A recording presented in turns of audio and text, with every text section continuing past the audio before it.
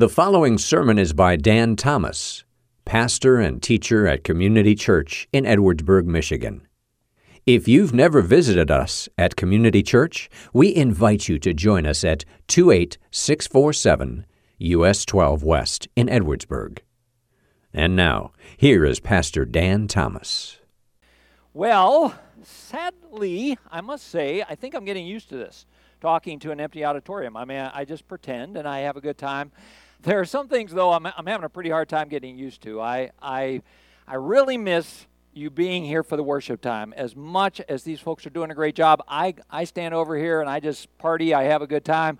I still worship, but I miss you. I wish you were here. I hope you're doing the best you can to stay connected with the through the church website and our Facebook page. Those are the best ways just to stay in contact. I hope that you're able to do that. But the other thing, even just to worship and take an offering, not for the money. You guys are doing great with that. I mean, just incredible through online giving and dropping off checks at the office and mailing them in. But I just want the corporate worship again. I really miss that. I can't wait till the day we get back together and observe the Lord's Supper together. I mean, we want to worship Him. And anyway, that's kind of where I am. So I needed a little bit of something today. We are definitely going to be looking at Acts chapter 10 today and studying through that. But I need to start thinking a little bit about the day when we're back together. So we're going to begin to discuss reopening protocol, okay? We need to get you thinking because there are going to be some things that are different, of course. I want you to be ready when you come back. So I know some states are beginning to open up, and at least we can get a sense that something's coming, but you see things are coming in stages. So understand, just remember, the last week that we were together before the shutdown here, here's a picture of our church auditorium. I don't know if you've ever seen this view before. If you're back in the sound booth, this is kind of what we look like. And we were kind of packed in there. I just have to let you know that when we come back, we're going to look a little bit more like this. Okay, you're going to have to spread out just a little bit. We've talked to the First Touch team, the greeters at the door, and told them we're going to have to change some things. This is the week right before we took this picture. Tony Gilbert greeting some people in the lobby. That's not going to go. So we've got some signs ordered. We're going to put these up. No hugging. Not going to happen anymore. And then this was also another scene from our church lobby the last week before. I'm not sure who that is. Totally inappropriate. We cannot have that. We got some signs like this. No kissing allowed in the lobby. And I hate to be like a stickler or, forcing things as far as like a dress code goes. Not really going to do that, but I do have to say this. You have to wear pants, okay? When you come back, I don't know what you're wearing now. I don't want to know what you're wearing right now at home, but when you come back, you have to wear pants. Okay, with me, we got that. We can be looking forward to that. That's coming. We are going to take a look at Acts chapter 10. However, we're going to take a very broad look at it. In fact, we're going to jump back a little bit into chapter 9 and chapter 8. And before we actually get into it, I have 2 points from Acts chapter 10 or for today. I didn't know whether to say I just have a 2-point message so you get excited about the fact that it'll be shorter, or if I wanted to say I got 2 different sermons so you'd be depressed about the fact that it's longer. And then I thought, who cares? You're sitting at home. What's it matter? So we'll just go with it. But before we get to those 2 points, there's just an overall idea that I want to make sure that we remember, or a principle from God's Word that I want you to think about. And that is this idea that God is most definitely at work. Okay, He is working in His people. He is working in our lives. And as we think about this principle, there's several different passages I could point to and that communicate this to us. Just the idea that God is faithful to complete what He started in us. The idea that He is working, that Christ be formed in us. But most importantly, or I shouldn't have said that, but one of the verses that summarizes it best is Ephesians chapter 2 and verse number 10. Where the Apostle Paul wrote, and he said, "For we are His workmanship, created in Christ Jesus for good works, which God prepared beforehand that we should walk in them." We are His workmanship. When you dig into that word workmanship and you study the Greek in that, it's the same word that is used for a poem, or you put together, an artist would put together his masterpiece. Maybe you've heard in Word or in Psalm that idea that we are the masterpieces of God. But if I could get you to think about that, okay, I am not saying that Pastor James is God's masterpiece, or that Dan is God's masterpiece, or that any individual though just they are God's masterpiece, I want you to look, put your name in there, and say, I am the masterpiece that God is sculpting, God is creating. In the Old Testament, the prophet Jeremiah talked about the fact that we are the clay. God is the potter. He is shaping us. He's putting pressure. He is using those things in our lives to form us the way He wants to form us. He is teaching us. He is shepherding us. But think about the different things that teach us. Think about your teachers. You had some good teachers. You had some bad teachers. As it turns out, some of the worst teachers in our lives are often things like prosperity, not always a good teacher. Ease, not always a good teacher. Success, not always a good teacher. But the things that pretty consistently prove to be good teachers are things like pink slips. You got the pink slip. Now I have to lean into Him and trust Him, and He's going to grow me in that way. A trip to the doctor's office when the doctor says, hey, this is a routine checkup, but we found some things. We found some levels that are high. We need to check it out. That proves to be a good teacher. And so often, again, even like in the family life, when we have to, I use this expression, parent from our knees. You know, our kids are not going the way we'd hope they were, and we have to parent them from our knees, praying for them all the time. Those are the things that God is often using as our teacher, and those are the things that He is shaping. This is how many times God has chosen to work in our lives. One last illustration before we move back into the book of Acts. Just if you think about the illustration of an oyster, okay, oysters, of course, are surrounded by sand all the time. If you've been to the beach, you know that sand gets into everything. Well, oysters have a great filter system, and most of that sand they wash right through. But occasionally, a grain of sand gets stuck, and it begins to irritate, and it becomes uncomfortable. And that irritation and that uncomfortability drives it crazy to the place where eventually it begins to secrete a covering around that grain of sand. And that covering hardens, and you know what is formed as a result of that? A beautiful pearl. And many times in our lives, we watch God take the hard times, the difficulties, the irritations, and He produces the pearls in our lives. So, as we begin to look at how God is working, we are going to, again, go back here to the book of Acts, and we are going to see that one of the main ideas that we're going to capture here is that God works patiently. Now, the two main characters of the book of Acts, if you look in chapters 1 through 12, I think the main character is a guy by the name of Peter. As you go beyond that, chapter 13 and on, it is Paul. But we're going to see in this section where they kind of overlap, we're going to see how God worked in their lives. And the first outstanding lesson that we need to understand is that God works patiently. See, the Apostle Paul is converted. He was Saul. He gets converted in Acts chapter 9. We talked about that a couple weeks ago. And right away, he's excited about telling folks about Jesus. He's excited about sharing his faith. He's excited about testifying. And he does so. And I love it when there's a new Christian who's just excited. And they don't know what they're talking about sometimes, but they're just excited. I don't know what I'm saying, but I know what God has done in my life, and I can't wait to share it. And that's how Paul is. But there's a phrase that caught my attention in Acts chapter 9. Verse number 23, during this whole time period here, it says, when many days had passed. Okay, Paul had got up and he preached and he testified, but it says when many days had passed. So I dug into that a little bit, and I found out that during this first part of Paul's life, it actually was 3 years. 3 years during a time when he was off for a while in training, and he was back and he was ministering during this time. And then after those 3 years, before he's going to show back up in chapter 13, there's another 11 years where Paul is off in obscurity and God is preparing him for ministry. 3 years and 11 years, 14 years. Would you just digest that for a minute? Think about all that has happened in the last 13 years. Okay, I'm looking around our room here. I'm seeing the Browns over here. 14 years ago, there's no Isaac. And there's no Samuel. Samuel was in diapers. Daniel was too, but that's a different story. We won't talk about that.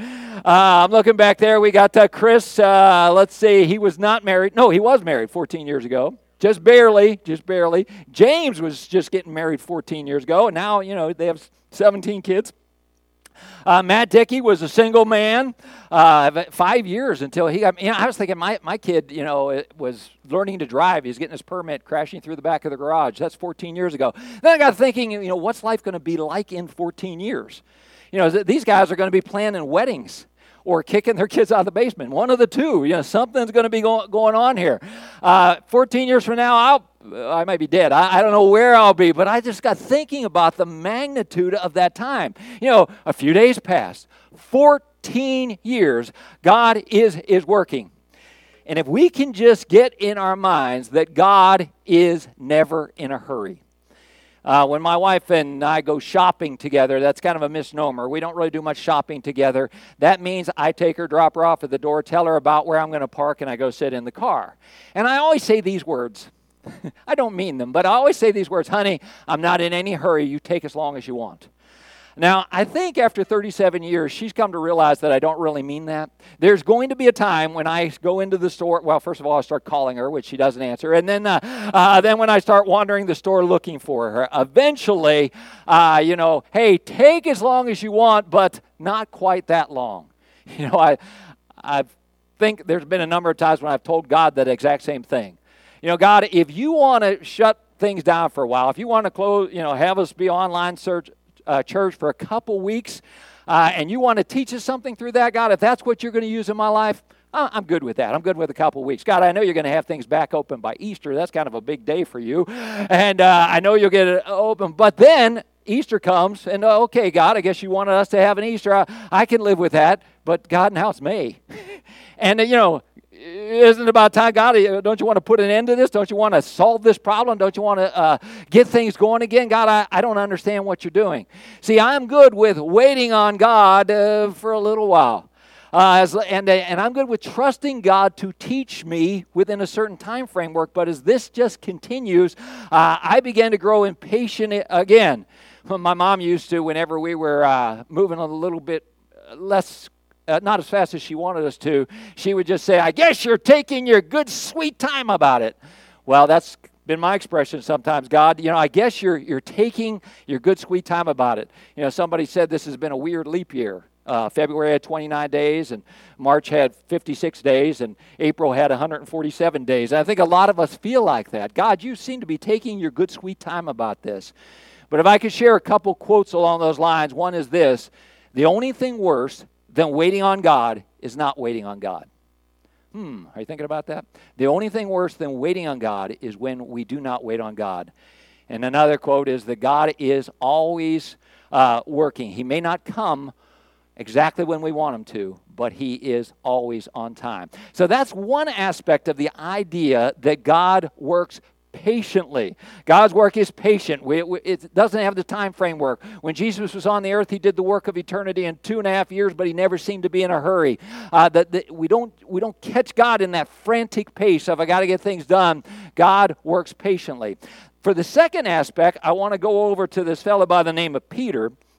And we're going to look at this verse in a minute, but before we do that, I want to set the stage by reading the verses leading up to it. So in Acts chapter 10, beginning in somewhere in there, I think it is verse number 9. Yeah. It says, the next day they were on their journey and approaching a city, and Peter went up to the housetop about the 6th hour to pray. And he became hungry, and he wanted something to eat, but while they were preparing it, he fell into a trance. I don't know about you, but when I'm hungry, sometimes I fall into a trance too. But and they saw the heavens open. So Peter receives a vision here. He saw the heavens open and something great like a sheet descending, being let down by its four corners upon the earth. And as it were, there were all kinds of animals, reptiles, birds of the air. And there came a voice to Peter, and it said this, arise, kill, and eat. But Peter said, by no means, Lord. Now, I'm reading the ESV, by no means, Lord. Some other translations might say, no, Lord, or not so, Lord. This isn't going to happen. Amazing, isn't it? If there are ever two words that don't go together or two ideas that don't go together, not so or no and Lord. If he's the Lord, we don't tell him no. But Peter figured out a way to do that here. He said, by no means, I have never eaten anything common or unclean. And the voice came to him again a second time. And what God has made clean, do not call common. And this happened 3 times, and the things were taken up into heaven. Now, this is an incredible point in the story that God is telling in the book of Acts, because what God is doing here in chapter 10 is throwing open the door of salvation to the Gentiles. God is sending Peter to a guy by the name of Cornelius to share the gospel with him. But as you can see, Peter is resisting that. Okay, Peter is fighting against that. Back in chapter 8, God first moved Peter to Samaria. It was a place where previously Peter had wanted to call down fire on the town, but God softened his heart and opened up his heart to the Samaritans. And then previously in this chapter, in chapter 10, he's staying at the house of a guy that's called Simon the Tanner. Twice it mentions that he is a tanner. That does not mean that he's lying out in the sun all the time. That means he's working with dead animals, and that had been unclean for the Jews. So God moves him, first of all, to the Samaritans, and now he's moved him to the place where he can be with this tanner and everything like that. And now God is telling him, what I have cleaned, you don't call unclean. I think it is incredibly significant, and I think one of the things that God is saying here is that in the kingdom of God, there are no nationalities that we remember. But what I want you to see in this idea that we talk about how God is working in his patience is that this happened 3 times. This happened 3 times. Good old Peter, that seemed to be his magic number. 3 times he denied the Lord. 3 times Jesus said, do you love me? Now 3 times God is saying, hey, I want you to take the gospel. I want you to share the good news with the Gentiles. And he's not getting the message. He's a slow learner. I love Peter. I can connect with Peter, for I too many times feel like I am an incredibly slow learner. Somebody, being on Facebook lately, I had one person message at the bottom. We've been doing these little devotional things on Monday, Wednesday, and Friday. I've been doing them, or one of the other elders. Well, after one of them, one of the people from way in my past wrote a little comment on there, and they said, hey, either you're changing or I'm changing, because I'm actually enjoying these. So I guess you'd call that a backhand compliment. I don't know exactly what it was, but I just responded and I just said, I sure hope I'm changing. And I hope that is always the story, that I am changing and growing and God is working in my life.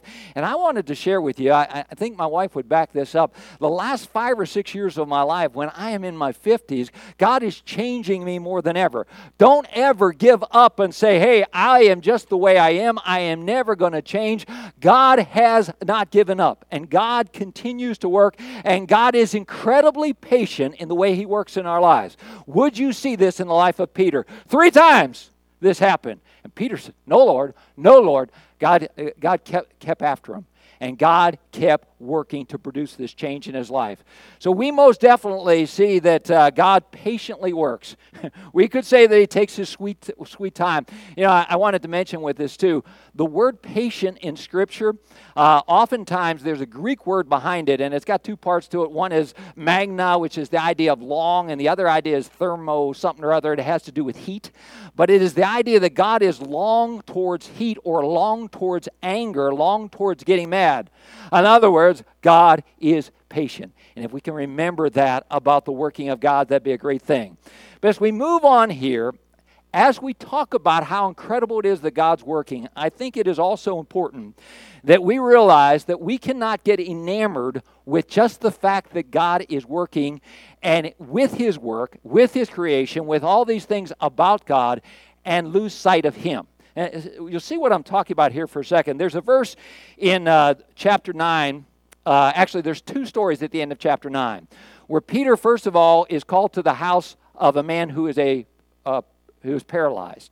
And God heals this man. And at the end of that story, this is a verse in chapter 9, verse 35. It says, and all the residents of Lydda and Sharon saw him, and they turned to the Lord. Okay, let me set that up again.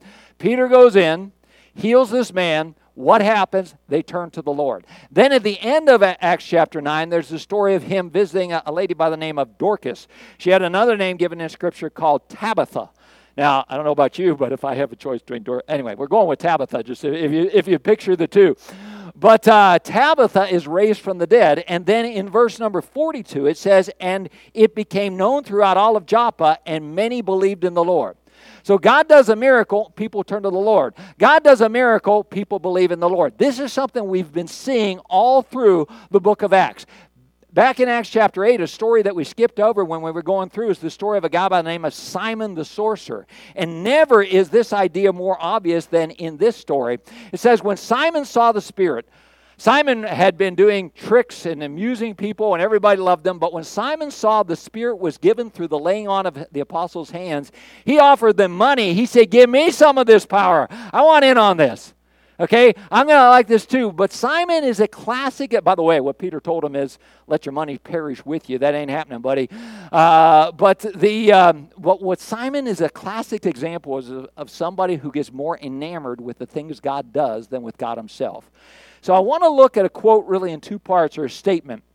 We often become more enamored with his work, with the things he's doing.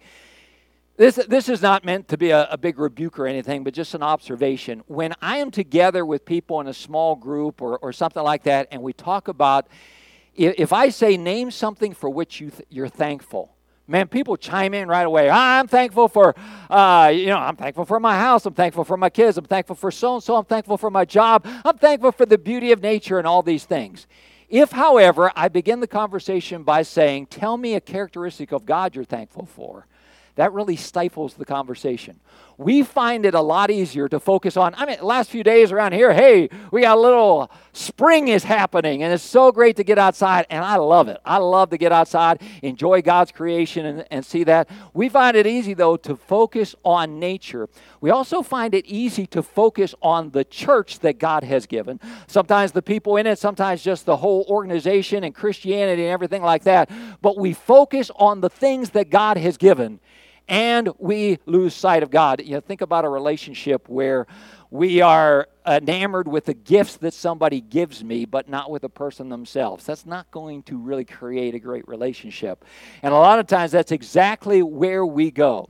So to finish this quote, okay, we become more enamored with his work. We also often become more enamored with workmen. Let me show you something. In this story, okay, and Peter got that vision. And it was a message that he was to go to this guy named Cornelius and share with him the good news of the gospel. So Peter shows up at his house. And when Peter entered, Cornelius met him and fell down at his feet, and he did what? He worshiped him. But look at the response, if you would. But Peter lifted him up. Hey, sometimes we rag on Peter. He's got a lot of problems, but this is great. Peter lifted him up and said, stand up. I too am a man. I think we need to get a hold of what Peter said here, because it is very much our tendency to worship and focus on the work of God, and even sometimes the workmen of God. Hey, it's pretty easy to get impressed with ourselves. We've been doing, I knew Facebook, I had a couple pictures of my family on there for years. So in recent weeks, all of a sudden we're doing this Facebook Live thing, totally new to me. And so the first time, it's a Wednesday afternoon, and the first time I did one of these, I was excited. I posted it, I hit the right button and got it on there, and I went in there, and James brought it up on the screen, and he said, hey, 14 people watched. I thought, 14 people? Wow, 14 people! I'm going viral. I thought it was incredible. And we have been excited, and I think with good reason. Most of our morning services have had, we've averaged over 1,000 views. Okay, I've been excited about that. Some of the little devotional things we've done during the week, we're averaging over 500 views. Man, Pastor James and I want to high five and say, hey, Community Church of Edwardsburg has arrived, baby. We are on the map. Last night, I thought it'd be fun to Google, how many views does the average cat video get? You want to take a guess? 12,000. It's not even a dog, it's a cat. And it's not even a special cat that plays the piano. It's just an average cat video gets 12,000. Now, I know some of you right now, you're at home looking for a picture of a laughing cat, and you're going to put it at the bottom of the page right now to make fun of me. Or maybe you're Googling and you're saying you're fact-checking. Okay, wait a minute. I got to think there's more than that. Cats are a lot better than him than that. Somebody's going to take my face or a cat's face and superimpose it on mine. I understand. But I thought, man, what a great, perspective, and how easy it is for us to be impressed with ourselves.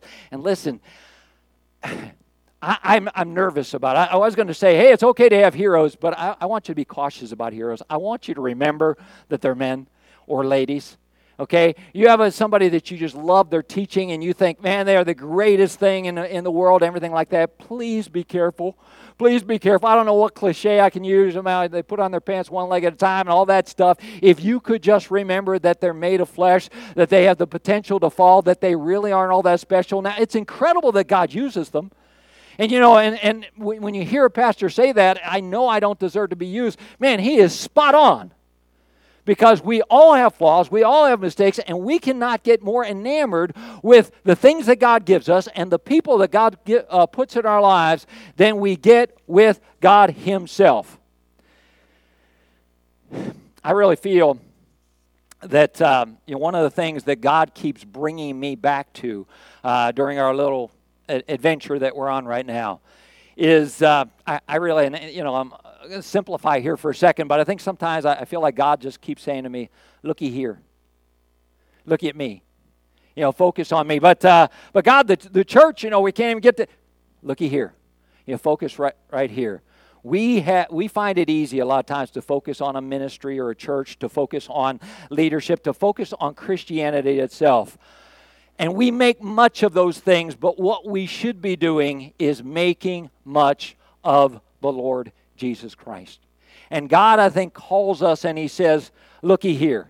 He gives us great things to enjoy. And we're thankful for them and we worship Him for those things. But many times in the midst of celebrating the things that He's given us and enjoying the things He's given us and even appreciating a person or something like that, many times He gets lost. And I think God is calling us, look here. I struggle, one of the things I feel like I struggle with just as a pastor in general is the closing of services. I never, I don't want to in any way manipulate people, but yet I want to, open the door for them to respond to God's Holy Spirit. And to be honest with you, at this point right now, when it's pretty much just me, it's even a little bit more awkward. And I don't know how exactly to encourage you to respond. But I guess I want you to say, hey, I want you to see, first of all, I want you to understand that God is patiently working with you. I hope that you will not say, hey, I'm giving up. God's work is patient. That's how He works. But I hope also you just kind of look again at that relationship that you have with Him. And first of all, ask the question, do I have a relationship with Him? Have I placed my trust in Him for forgiveness of my sins? Am I trusting Jesus as my personal Savior? Have I called to Him and said, God, I need a Savior. I know that I'm a sinner. I know that I need redeemed, or that's kind of the fancy word, but simply you just say, God, I know that I need forgiveness of sin, and I trust in You for that forgiveness, and I want to be right with You because I place my trust in Jesus Christ. And the other thing, I guess, is just that if you would look now at that relationship. How's it been going over the last few weeks?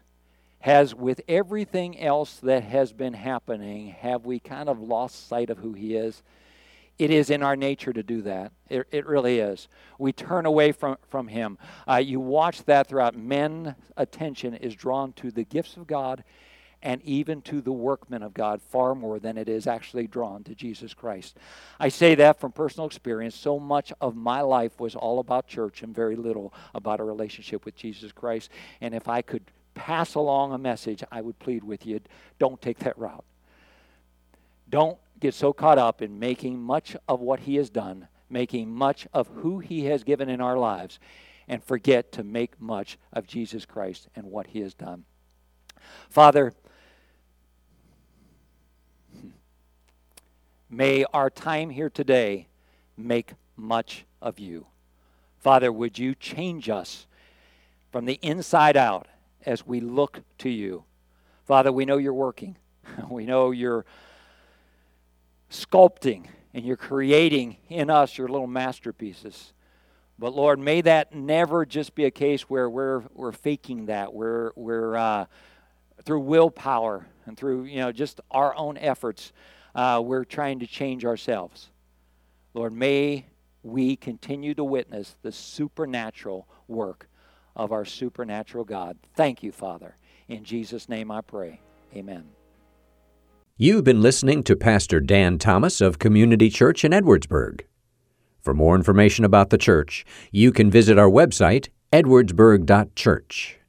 You may also contact the church via email, info@edwardsburg.church, or call us at 269-663-2648. Thank you for listening.